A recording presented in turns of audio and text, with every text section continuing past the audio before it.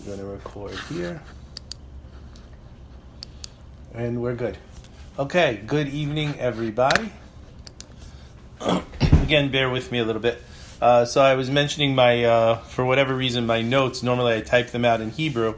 Some of the Hebrew got bunched up into like a single word. You know, I guess it's like the Zohar says, you know, the Torah was one word and you got to figure out how to break it all up. But we're going to use a regular Chumash for catching up. So just to go back back in the story, right? Because this is, as my father would say, this is one of those Flash Gordon moments in the Torah. The last week's story stops, and then we really are on a cliffhanger of what is going to happen as we begin this week's parasha. I remember Rabbi Abitan had a lady. He said she called him and asked him, "Could I find out what happens before next Shabbat?" So we're good. So we were reading. So basically, just a quick recap. Bnei Israel are living in Israel. The sons, the tribes, the Shevatim, they sell Yosef. Remember, they threw Yosef into the pit. That was the idea of Reuven. His intention at the time was to be able to come back and get him later.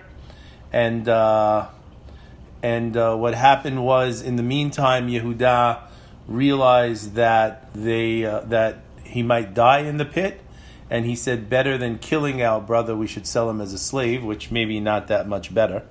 And but at least he keeps him alive. They sell him as a slave. He gets to Egypt. He works to Potiphar. He rises up in the house of Potiphar. Hashem is with him. The wife of Potiphar tries to seduce him. He ends up in prison. In the prison, he becomes the head of the prison, and there he meets the baker and the butler. He interprets their dreams, spends 2 more years in prison. Paro has a dream.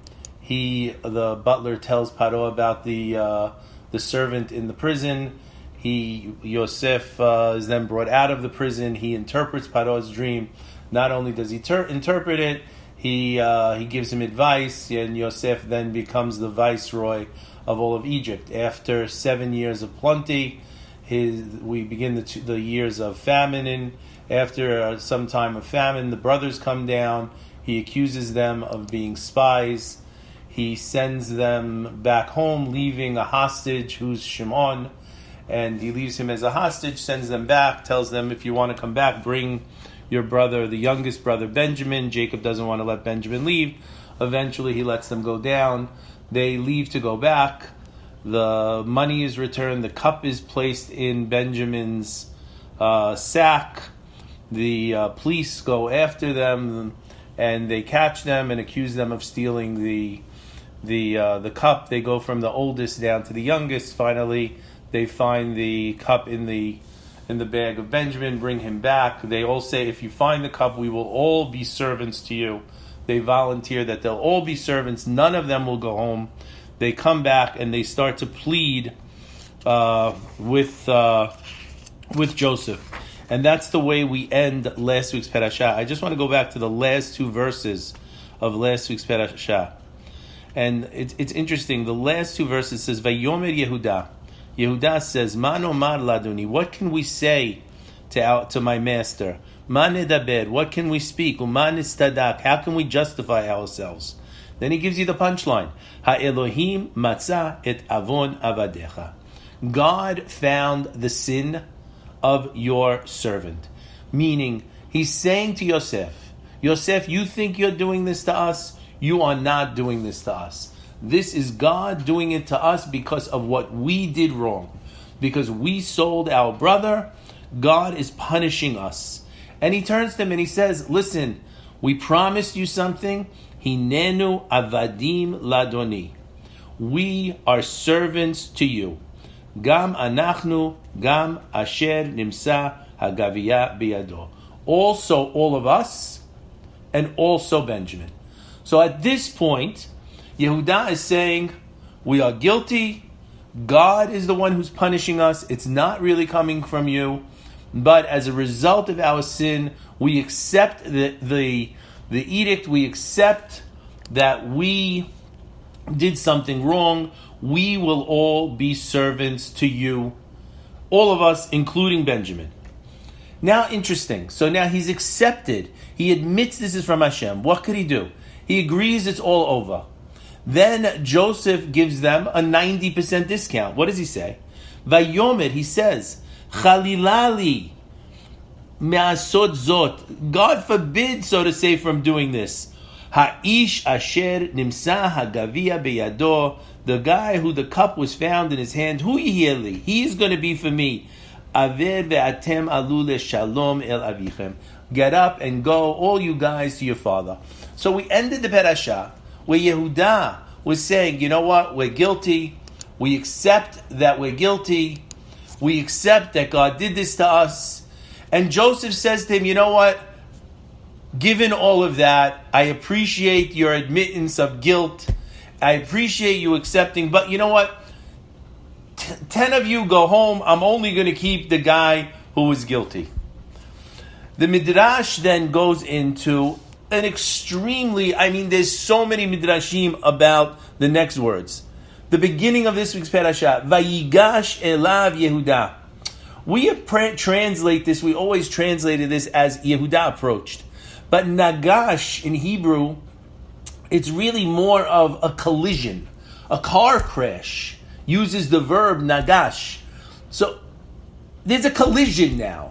It's not Vayomer Yehuda. Yehuda didn't say to him. It's not Yehuda came to him. There's going to be a collision between Yehuda and Yosef. But where could there be the collision is the problem. Yehuda already said, enough, we're guilty. We're all except we're going to be slaves. Joseph gave them the discount.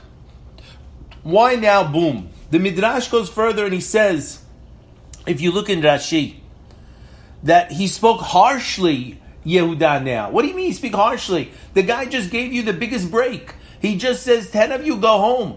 How does he have the audacity to speak harshly?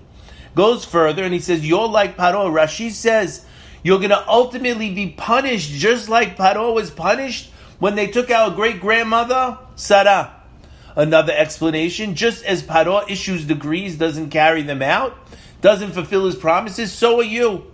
Another explanation is, we're going to kill you and we're going to kill Paro. Other Midrashim say his eyes turned red. He said each of his brothers is going to go. Naphtali ran. Each one's going to go to a marketplace. They're going to destroy all of Egypt. A different Midrash says everything he told Yosef, Yosef told him back, you think you're going to kill me? I'll kill all of you right here and now. You're going to speak and yell, I'm going to put a rock in your mouth. And it goes back and forth, this whole battle.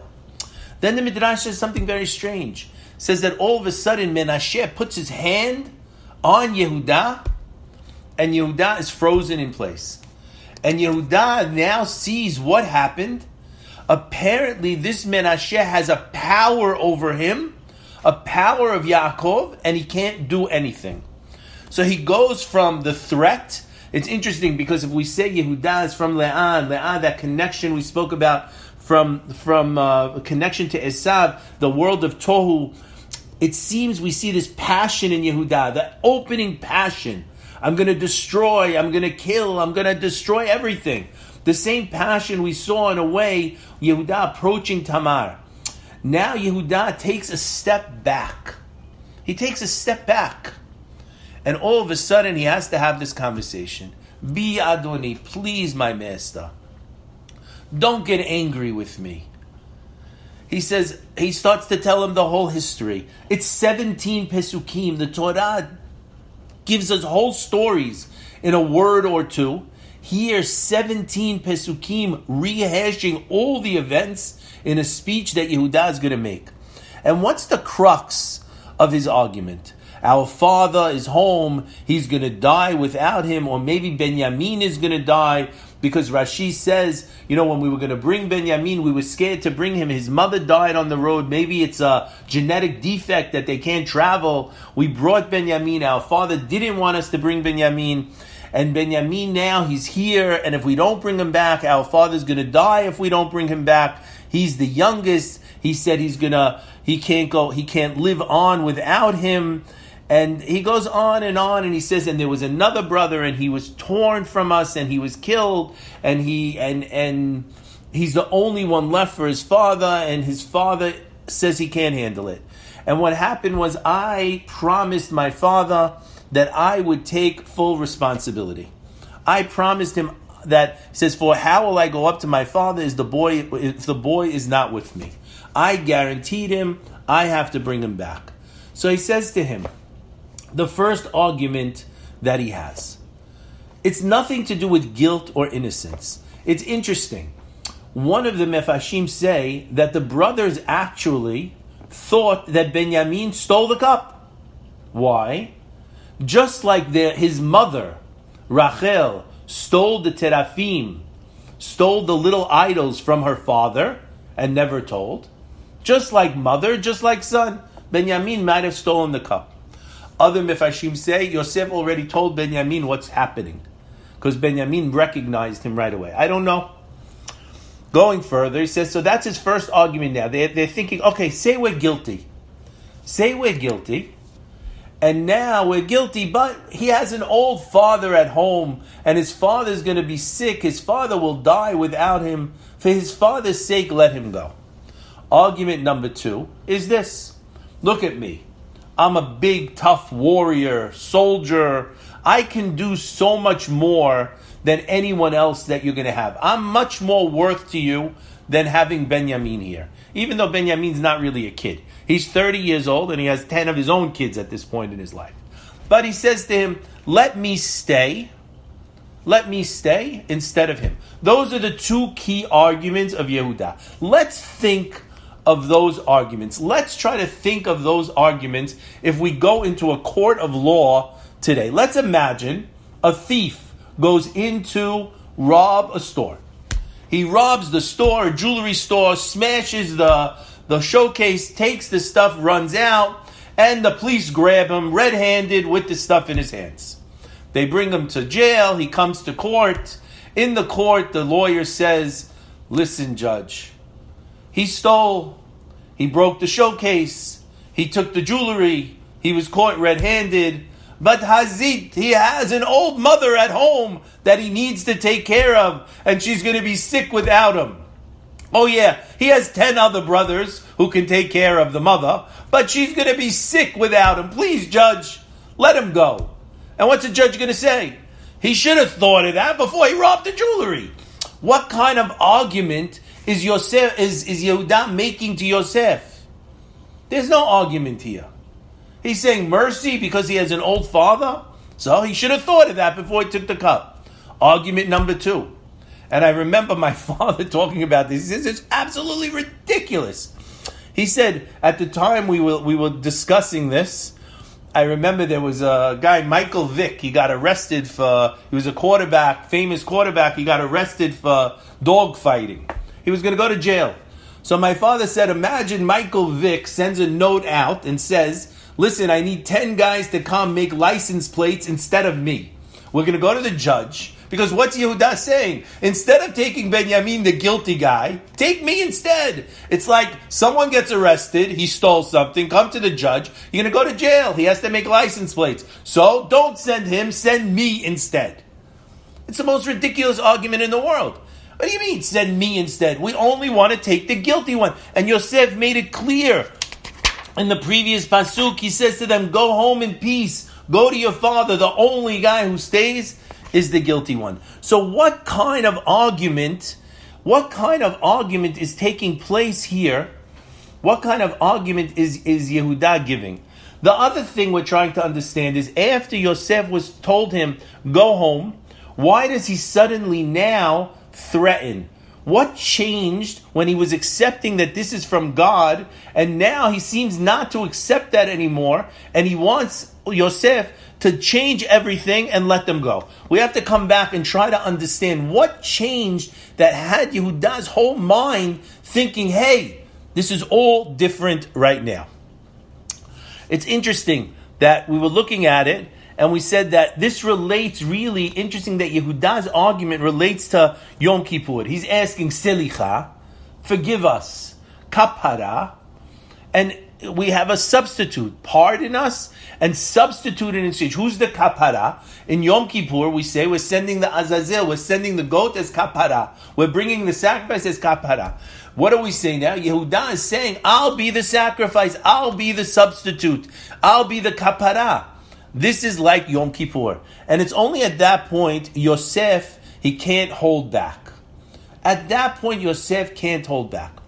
One of the things I was thinking was that it looks like, we talked about a number of times, that when a soul sins, Hashem gives that soul a chance to do kapara, to fix their sin, by what?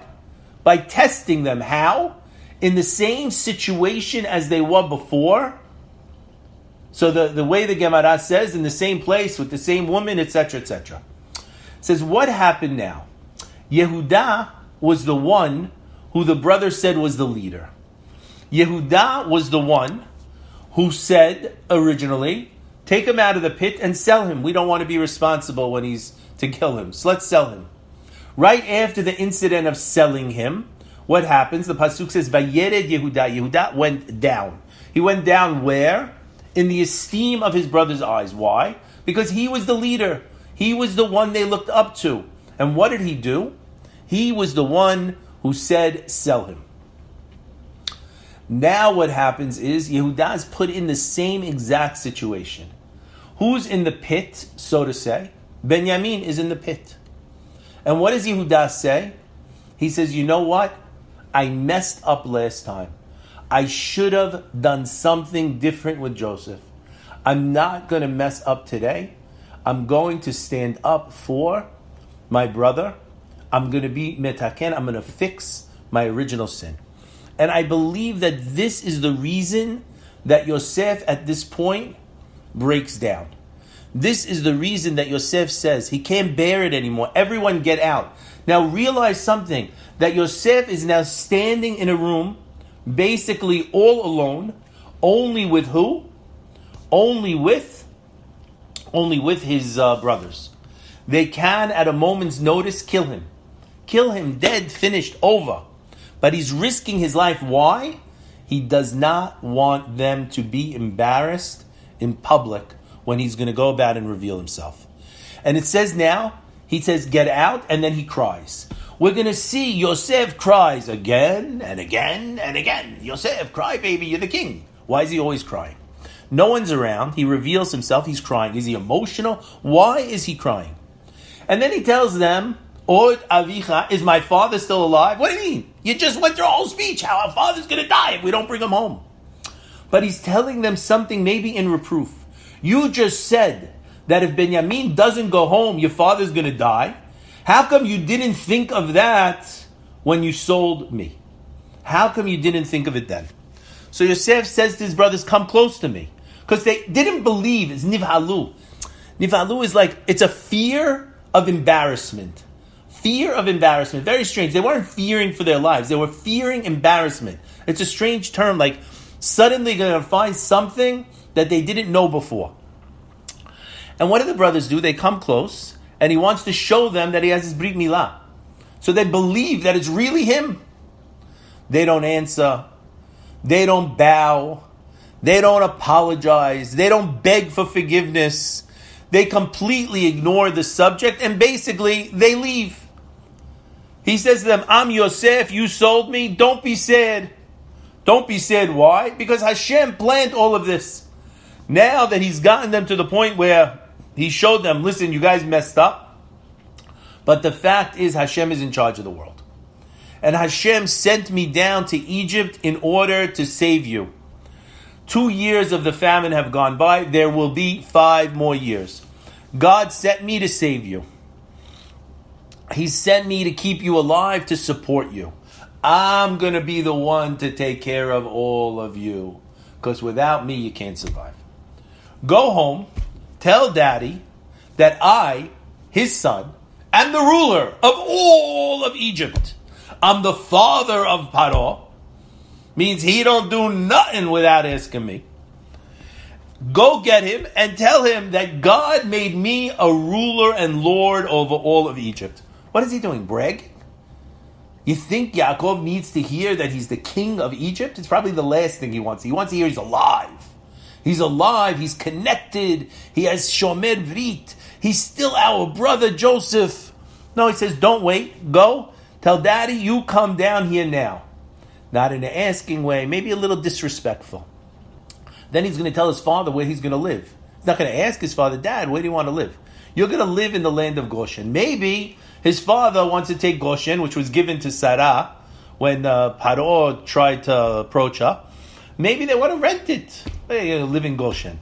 He says, no, you're going to live there. And I, Yosef, will sustain you for the next 5 years of the famine. He says, the son tells the father, come quickly. Seems a little rough in nature. He says, you see, Daddy? You see the honor? You see everything sort of in the dream came true? What's he trying to tell them? Tell them how great he is, how much honor he has. What is he trying to impress them? It seems there's no purpose. Yosef is alive, thrilled.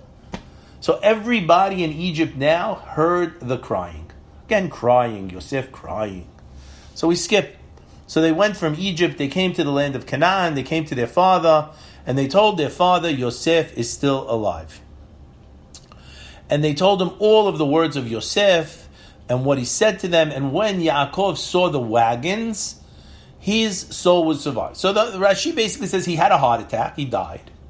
And he was suddenly revived when he saw the wagons. What did he see in the wagons? He said, it's a good idea. We should give that to the doctors instead of the boom, boom, boom, right? Instead of getting the guy back, show him some wagons and we'll get the guy out of his heart attack. Says, what did he see? He saw Eglah. He remembered Agalot. He remembered the last thing we learned together was Eglah Arufah, was the calf that you break the neck.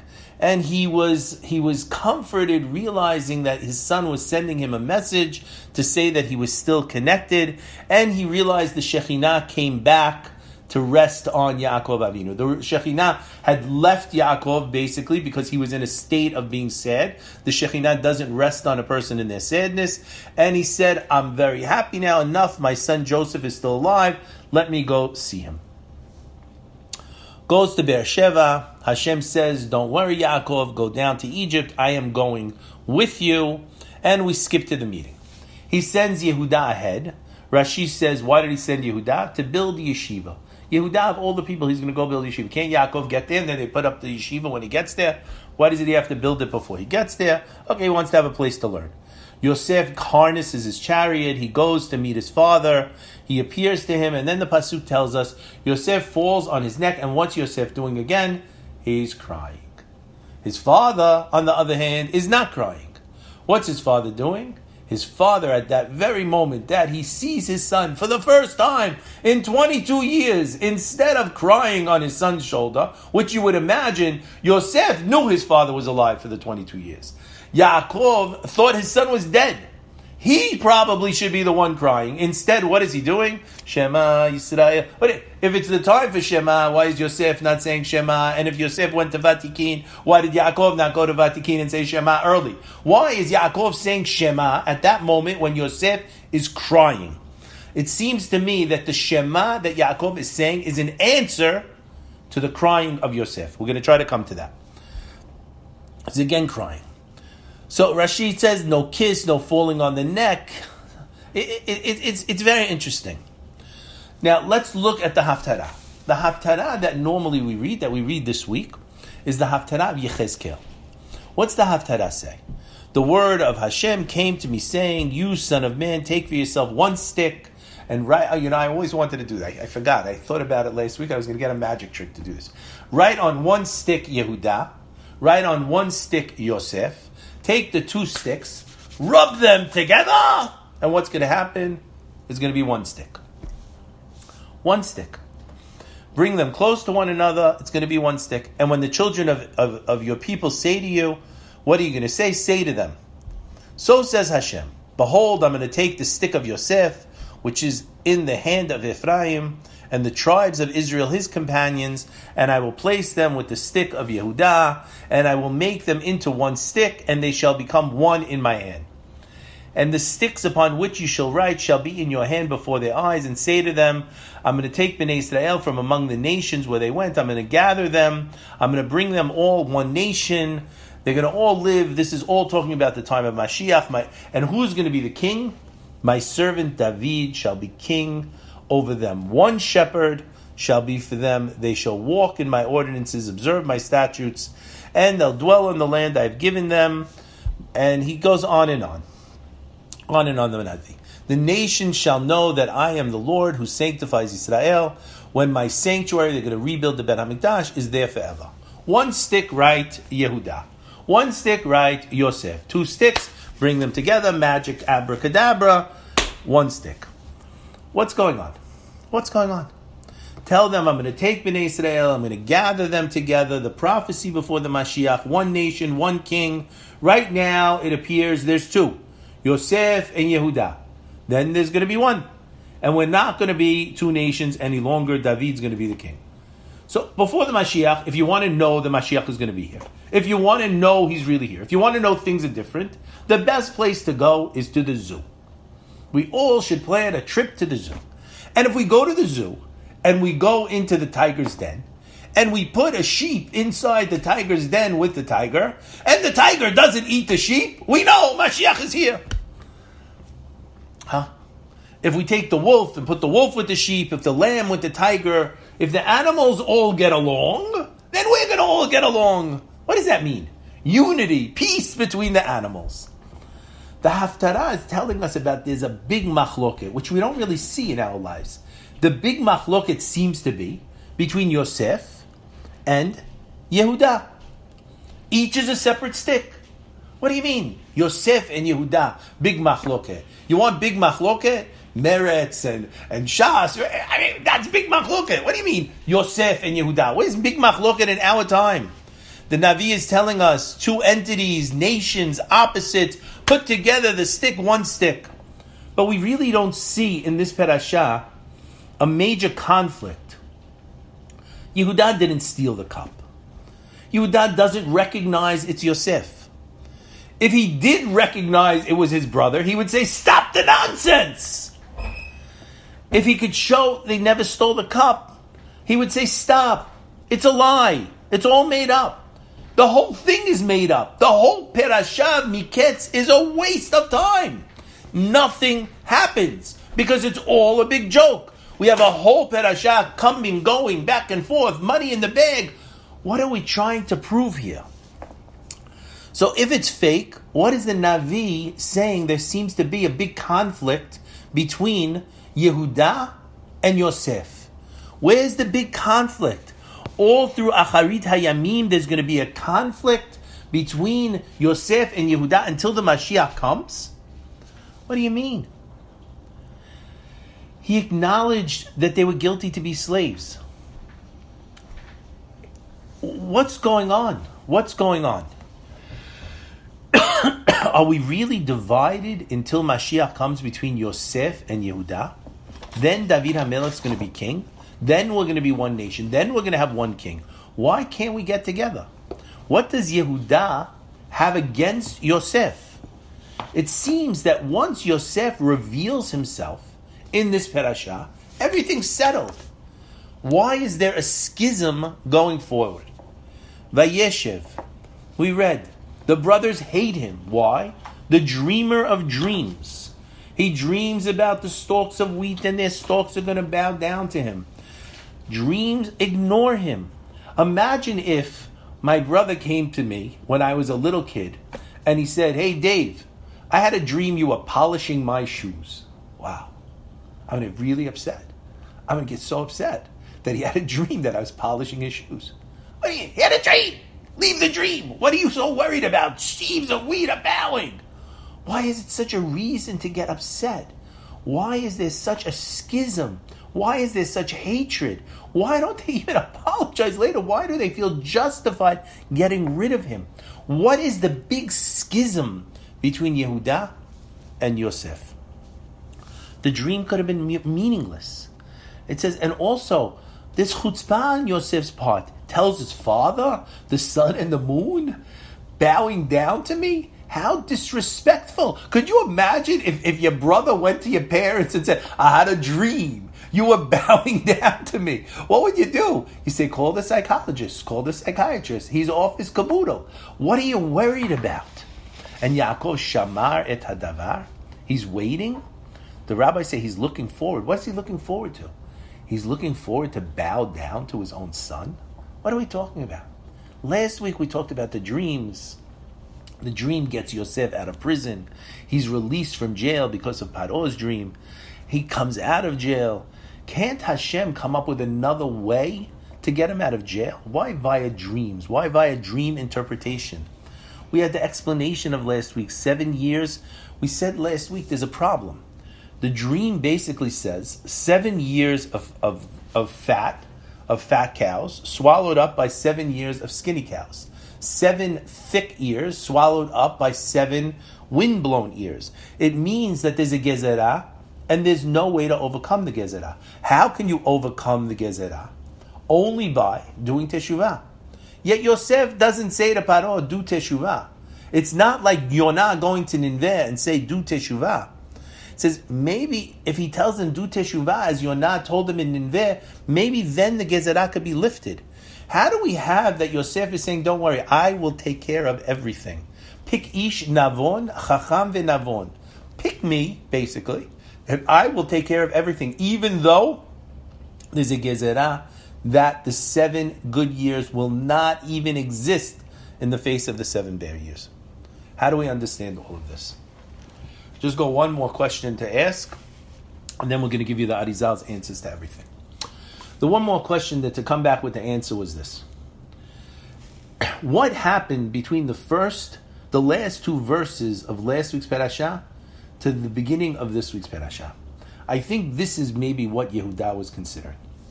We said Yehuda says, you know what? This is all from Hashem, right? We said, Vayomer Yehuda, Mano Mar Ladoni. What can we say to my master? Ma nedaber, what can we speak? Ma nistadak ha-Elohim, ma nistadak, how can we justify ourselves? Ha-Elohim matzah et avon avadecha. God found the sin of your servants. Hinenu abadim adon. He's admitting we're going to all serve you, also us, also. Asher nimsa hagaviya beyado. They're all going to stay, including Benjamin. We leave it at that. That's it. That's where the story should end. They're all going to be slaves. That's what Yehuda said. What changes it? Yosef's response. Vayomer. Halilali. God forbid. Me'asod zot. From doing this. Ha'ish asher nimsa hagaviya beyado. Only the one who had the cup, he's the one who's going to be a slave. What happens? He said, Yehuda, that the sin is from God on all of us. And Yosef says, no, all of you go. The only one who stays is Benjamin. What's the problem with that? The only one of the brothers who's not guilty in the sale of Yosef is who? Benjamin. And once Yosef utters those words, Yehuda says, oh my gosh, wait a minute. If all of this is coming from Hashem, and we're guilty because we sold our brothers, then all of us should be slaves. The one guy who shouldn't be affected is Benjamin. But now that he's saying that Benjamin has to say, and all of you can go, this is not what we thought it was. And everything changes. Now he's put into the test of having the same thing happen to him again and seeing how he's going to respond. Now let's go to the Arizal. The Arizal comments on this week's parasha. Bereshit bara Elokim. In the beginning, Elokim created et hashamayim. Elokim created et hashamayim v'et haaretz. What's Elokim? Elokim, we always said, is midat hadin. When Hashem created the world, He created the world with midat hadin. What is midat hadin? Midat hadin says, you do something, and it's good, you get a reward. You do something, and it's bad, you get punished. Finished. That's it. It's black and white.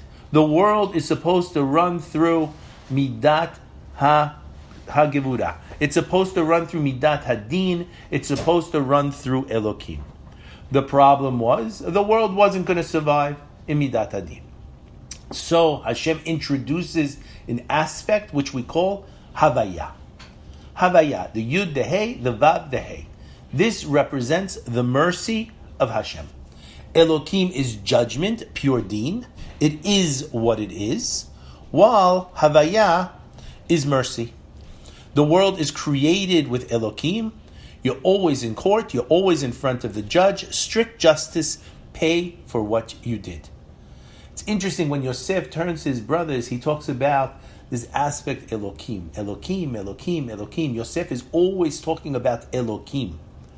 The Midrash says the world cannot exist with strict justice. So Hashem has to introduce kindness, has to introduce mercy. But really we have to understand that the intent of Hashem is Bereshit bara Elokim. The world should have been, was created to run b'midat hadin. Justice, in order to accomplish, one has to pass a test. In order to grow, one has to go through life without a curve, without mercy. He has to do what's right. That's how a person moves up. He passes the test. And mercy sort of defeats the purpose in allowing people to grow. I gave the example. Imagine going for a driving test. You send your daughter for a driving test. You pull up in Queens in front of the Rebbe's kever. That's where the guy meets the kid to get in the car. Your daughter gets in the car and you know she cannot drive. But she insists, I have a test appointment today. I'm going to get and try taking my test. And she's a cute little girl, and everyone loves her because she's completely filled with chen, and she's this most chesed person, and she gets in the car, and you know she can't park, she can't make a K-turn, a U-turn, she can go straight, maybe. So she gets in the car, and you're waiting for them to come back, and she's going to come out crying a little, she failed. Okay, now you'll go take real driver's ed, and you'll learn how to drive. She goes around, comes back 2 minutes later, jumps out of the car, I passed! What do you mean you passed? How'd you park? He didn't make me park. How about you K-turn? He didn't make me do a K-turn. What'd you do? We rode around the corner, and he spoke to me, and he said that I was nice, and I told him about my life, and he was such a nice guy. The driving test of chesed, the nicest driving test you ever took. Don't worry if you can't drive. You get to pass anyway. You want to be on the road with this kid? I'm going to tell you. Accident 3 months later, 6 months. Come on! The guy lets you pass the test because he's a nice guy. No deen, only chesed. I remember we're talking about Moshe, about medical school. Guy goes to medical school. You go to medical school of deen. They push you, stay up all night, push you, test, study. Press you to be competing with everyone else. What number are you going to be the rankings? That's the medical school of deen. Then there's the medical school of chesed. You want to come to school? Come. You don't want to come? Don't come.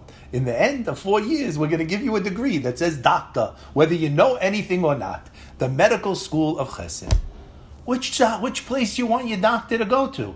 The medical school of chesed or the medical school of deen? You can't go to the medical school of chesed and become a real doctor. If you have a world only running on good and kindness and love and curves and giving everything and say, no problem, you're forgiven, there's no growth in the world. In order to have growth in the world, there has to be deen. There has to be judgment. So when we say we want a world that's only chesed and kindness, it's not true. It's not true, because to have growth, we need the aspect of Elokim. And that's what Hashem wanted from us. Bereshit bara Elokim. I want you to grow. I want you to succeed. I want you to be better and best that you can be. And I'm going to push you very far. Could you imagine a little kid learning to walk, falls down? Oh, I feel so bad. I'm not going to let that child fall down. I'm never going to let them fall down. Guess what? Then they're never going to learn how to walk. You have to live in a world that has some aspect of deen in order for us to work. You see Yaakov. I remember it says, Vayidar Yaakov neder. You remember it says, when Yaakov has the dream at the night. It says he had the dream with the ladder going up, and after he wakes up in the morning, it says he swore, he made a vow. Im yihyev, this is the words. Im yihye Elohim imadi. if God Elohim will be with me, ushmarani baderech, and He will watch me on the way, on this way. Asher anochi holech, v'natan li lechem lechol beged l'bosh, v'shavti b'shalom el bet avi, v'haya Adonai li le'Elohim. And God, Yud Kei Vav Kei, will be for me a God. Everyone asks a question. What is Yaakov doing? Negotiating with Hashem? Hey Hashem, you know what? If you take care of me, give me food to eat, clothes to wear, place to sleep, then you'll be my God. But if not, no way. He's not saying that. What Yaakov is saying to Hashem is this. Hashem, if you take care of my basic necessities, then you can deal with me as Elohim. You could deal with me as Midat Hadin. Hashem will be for me Elohim. I will be up to the level to deal with you on Elohim with growth. You don't have to let it slide. You can judge me to the hairbreadth. And we see Hashem actually does judge him to the hairbreadth. And we're going to see next week when he meets Paro, and we mentioned, this week, he meets Paro and he says to Paro that his life was terrible because he gives this speech of 33 words, that Hashem takes 33 words from it, 33 years from his life. He judges him with Midat Hadin. Who else does Hashem judge with Midat Hadin? The only other person on the face of the earth who can live under the rule of Midat Hadin is who? Yosef. 2 extra words, 2 years in jail. 10 times he hears Avdecha about your father, 10 years from his life. Who is Yosef? Who is Yaakov? Yosef is a reflection of Yaakov. He looks like his father. There are only 2 people on the planet who can live under Hashem as Elohim, under Midat Hadin. Everyone else is dependent on the Chesed. Everyone is dependent. It says, Elohim, no mercy, strict justice. What is Yosef telling his brothers? The Arizal says, we say, Baruch Atah Hashem. But really, Havaya is not revealed anywhere except, says the Ari, in Eretz Yisrael. In the land of Israel, there's a concept of Havaya. There's a concept of mercy. When you leave Eretz Yisrael, there's only Elohim. There's only strict justice. That's one of the reasons we don't have a Beit HaMikdash outside of Eretz Yisrael. That's the reason that our tefillot, they go to Eretz Yisrael and then they go up. Because only in Eretz Yisrael is there's the aspect of Havaya. In exile, maybe we should be saying, Baruch Atah Elohim. But prayers don't help when it comes to Elohim. You can't pray to the judge who's judging you on strict justice. You can't pray to him to be lenient because when it's strict justice, when it's deen, it either is black or white. There's no middle. There's no mercy. The law is the law is the law. We're finished. And if we go into this locked door, this aspect of Elohim, no mercy, strict justice, we have this closed door policy, it's very difficult to survive. Only in Eretz Yisrael is there mercy. Only there can you pray. Only there can you ask. It says, the reason we said no Beit HaMikdash is because the sacrifices are like prayers. Only you have this aspect of being able to give a sacrifice, of being able to ask for mercy to a place where there's a God who's the aspect of mercy, which is Havaya Yud Kei Vav Kei. The Gezerah was given to Abraham Avinu. Your children will go into exile. The tragedy of exile is not being in a different place. It's not the place. The tragedy of exile is that you're going to a place without a connection to Havaya. You're going to a place without a connection to mercy. The tragedy is that when you go into exile, you are disconnected from Hashem. You pick up your cell phone, you dial, beep, beep, beep, beep, beep, and it says, sorry, we cannot connect your call. There's no connection. You want to connect to Hashem, it could only be within the land. The Gezerah to Abraham is your children to go into exile. Bnei Israel in exile is a tragedy. It's not just that we're not in our homeland. It's worse. It's that in reality, there's a disconnect in speaking to Hashem. We're out of the network. Our phone says roaming, roaming, roaming, no service. The only way we could connect to Elohim, we could only try, and it's very difficult.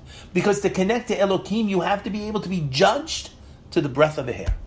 No connection to Havaya. There's a blockage between us and Hashem. We read in the Torah, we read in the Navi, the threat, you're going to go into exile, you're going to go into exile. It's not just the land, it's not just your house, it's much worse. It's a disconnection notice. You can't call your daddy. You can't call home. You're stuck with a strict judge. You're judged on your own merits. The Arizal says these three parshiot, it's not just a story, this long story, all these verses, what's going on, Yosef, Yehuda, the brothers, back and forth, money in, money out, wheat in, wheat out, what's going on? The story we learned in kindergarten is not there. He says you need the Haftarah to give us the key. Until Mashiach, there's a battle. What's the battle? Between Yosef and Yehuda. What's the real battle? We say every day, when we finish praying, Oseh Shalom Bimromav. Hashem, Oseh Shalom Bimromav, Hu Berachamav Yaseh Shalom Aleinu. Hashem, what are you going to do? You're going to make peace in the heavens and you're going to make peace below. There's angels of fire, angels of water, some angels are half fire, some angels are half water. There's a conflict upstairs. As if to say there's a world of deen, there's a world of mercy. The rabbis tell us that Hashem says, I regretted making man, regretted making the world. What does that mean? Hashem could regret? No, Hashem is trying a different way? No, good. What's going on? Do we think that Hashem throws up his hands and say, what do I do? There's two ways that Hashem is revealed. Revealed through Midat Hadin and Midat HaChesed. But we realize that we cannot survive in Midat Hadin. We can't survive. But we cannot grow in a world of chesed. That's the machloket. Do we want a world of deen and growth? Chesed, no growth. They ask, who's going to rule over us? You, Yosef, you're going to rule over us? Yosef says to them, listen what I've always been trying to tell you. There's no free lunch. Compare Yosef and Yehuda. Yosef confronted with the wife of Potiphar. No, I don't do it. He doesn't fail. He's perfection. Always perfection. Yehuda, on the other hand, Tamar, how can we even read that crazy story? And she's going to get burned, and he comes and says, no, she's righteous. It was me. The rabbis ask a question. Why is Yehuda made the king? Is it because what he did with Tamar? Say, no, anybody would have done that, save her life. What is it? Is it because he was going to risk his life for Yosef and Benjamin? What is it? What is it? It's when he admits he's wrong. He realizes he's wrong. He's placed in this situation. He fixes it. And then he's willing to risk his life for his brother. He's willing to risk his life for his brother. There's an aspect of failing, coming back from the failure, understanding there's failure, and being able to forgive himself and forgive other people. That's crucial for a king. A king like Yosef is only in the world of Midat Hadin. Yosef says to his brothers, there's no free lunch. The exile of Abraham has begun. Yosef is telling his brothers, this is it, folks. You need to get with the program. There's no curves. There's no mercy. Yosef ends up in Egypt. He's under the umbrella of Elokim. There it says, Et ha-Elokim, I fear Hashem. When it comes to Paro, he says, Elokim is going to answer you. The brothers don't want to hear it. Yehuda's name is Yud, Hey, Vav, Dalid, Hey. The name of Hashem, the Yud, the Hey, the Vav, there's an extra Dalid and the Hey. Yehuda is connected to what? Midat HaChesed, forgiveness, mercy. Everything about Yehuda is forgiveness, mercy, second chances. Yosef, no mercy. He's in jail, out of jail, dreams, bow, accused, tricks. He says, guys, wake up. We've entered the Gezerah of Avraham. The good life that you had there is not here. There's no mercy here. Strict justice. Don't beg, don't plead, don't cajole. Yehuda's whole argument to Yosef is, no, there's mercy. Feel bad for my father. Let me be the kaparan. Switch. Yosef says, no, sorry. The Arizal says it's not just a story. The descriptions of the meetings, you think they're emotional, but the tragedy is that Yosef wins. The tragedy is, the fact is that we go into Egypt under Midat Hadin. That's why we suffer under Elokim.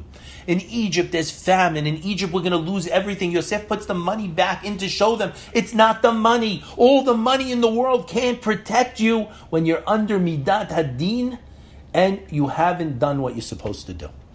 Even to his father, you're going to bow to me. You're living in a world of mercy, Yaakov. But the time of the Gezerah against your grandfather has come. My concept, Elokim, is now in place. Acknowledge this. The dream says they're going to bow. They're going to bow to my theory. They're going to bow to my connection to Elokim. He's trying to explain that this is what Abraham was told. Israel, it's all nice, but the exile, we lose the connection. The same thing, the 7 cows, the tragedy of the 7 cows standing with the wheat. What is Yosef saying to his brothers? He's saying to his brothers, I can save you. I can save Paro. I can save Egypt. He's not bragging. He's saying the reason I can do it is because I could connect to Elokim, because I could be judged under Elokim. I could connect to Elokim even chutz la'aretz. I can skip the middle road and jump all the way to be the conduit. Through Yosef, he'll sustain. As long we see the end of next week's parasha at 110, Yosef dies. As long as Yosef is alive, they're fine. Yosef can face the court as if to say, Yosef can have a bye with Elokim. He connects to the level of beracha above Elokim, above nature. Remember we say how Elokim is nature. Yosef jumps over nature. He jumps over everything. He jumps over the constellation. He jumps over the stars. He could be the one who's navon, connected to Binah. He's the conduit. He's the one passing through Elokim. He could connect to Havaya, so to say, through Elokim. The power of Yosef trying to explain to his brothers. He says, follow me to survive. This is the power of Mashiach ben Yosef.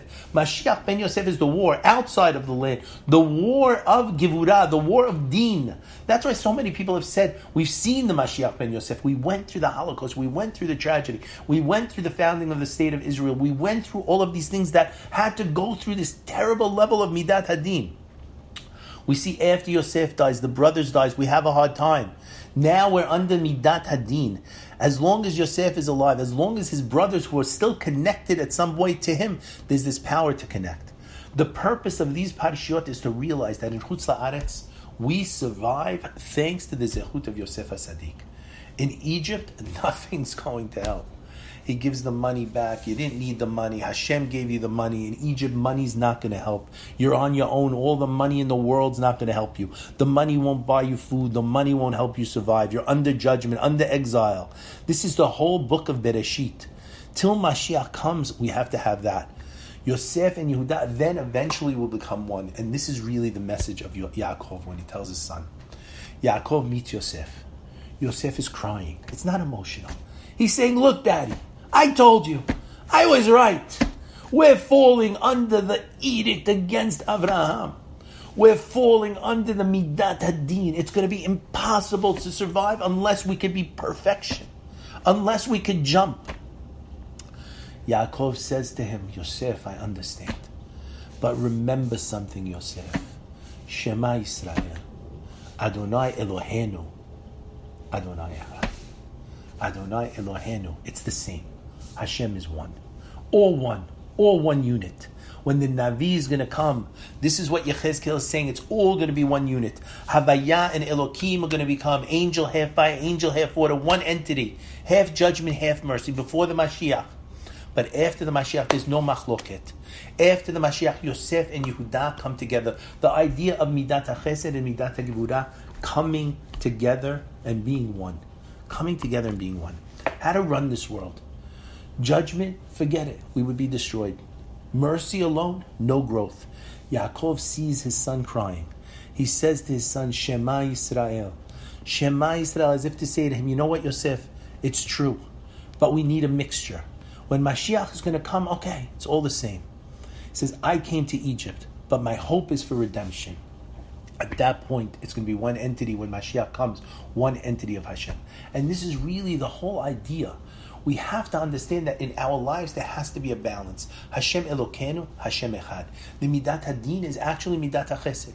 Everything that Hashem does for us is a matter to help us grow. To help us grow. But He does it in a way that's Chesed. We always say, Lematek et Hadin right? We need the deen. We need the growth. But we want the growth to come through lifting us up through chesed.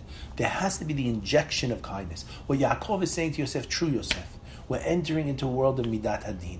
But if we could stay connected, we can connect this aspect of midat chesed. Yosef is saying, it's all on me. It's all on me. And we see the truth is, it's all on Yosef. Yosef is the parnas of the door. Yosef is the one who keeps the world alive. Why? Because he can go beyond midat hadin. But who of us is capable of going beyond midat hadin? And therefore we pray to Hashem that we have this idea, this aspect of midat chesed. But we have to remember that we must have a midat hadin. We must have growth. We must push ourselves to grow. And the only way we push ourselves to grow is through this aspect called midat hadin. B'ezrat Hashem, we're going to go through and see next week and talk about the final prayer, the final blessings of Yaakov. And the aspect of Yaakov, maybe Yaakov lo met, Yaakov doesn't die. And we have to always remember that this Yaakov who said to Hashem, that Hashem will be for me Elokim. Yaakov is actually the mixture. The connection is really Yosef through Yaakov and then all the way through the top. Yaakov is reminding Yosef, Yosef, you're right. You're the guy. But there's still the connection through me. Through me. We see also next week, we're going to see that that with the death of Yaakov, the rabbis tell us that the slavery in Egypt began. Really, did it begin at that point? We're going to see, no, it doesn't begin. So we're going to try to understand why and what's happening. B'ezrat Hashem, we're going to continue to study this, try to look at this, try to see the advantages of midat hachesed, but also the advantage of midat hadin. And Hashem should bless us that we should all have the chesed, but also the din. We should all grow. We should all be able to pass the tests that we face every single day. I remember the Rebbetzin said, every day is a test. Rebbetzin Youngrai said, every day is a test. Every day Hashem is putting us to a test. He's putting us to a test of growth. And we should all be zocher that whatever test we fail, we'll be able to pass. Just like Yehuda failed the test with Yosef the first time, put in the same situation with Benjamin, he passes the test. And that's when Yosef says, Ani Yosef. We should all be able to take the failed tests, and we should all be able to pass those tests, and with that, grow. Everybody, I want to wish you a Shabbat Shalom. I want to thank everybody for joining us. I'm going to try to unmute everybody in case anybody has any questions. And if anybody doesn't get the copy of the class on WhatsApp, you can send me an email, and you could all unmute. Thank you, David. Thank you so much. Please send the email the link to the recording. I have to pick up in a couple spots. Excellent. We're going deep down. I have to bring my shovel. Thanks, Dave. Thanks, Deb. Good seeing you. Thank you, Rabbi. Thanks, everybody. Shabbat Shalom. We'll see everybody, God willing, next Wednesday night. We'll discuss Yaakov lo met. Thanks, everyone, for coming. Shalom. Thank you. David. Yes. David, when Moshe talks to Paro, he said to him, Yud Kevavke sent me, and Paro says, I don't know Yud Kevavke. He doesn't call him Elohim.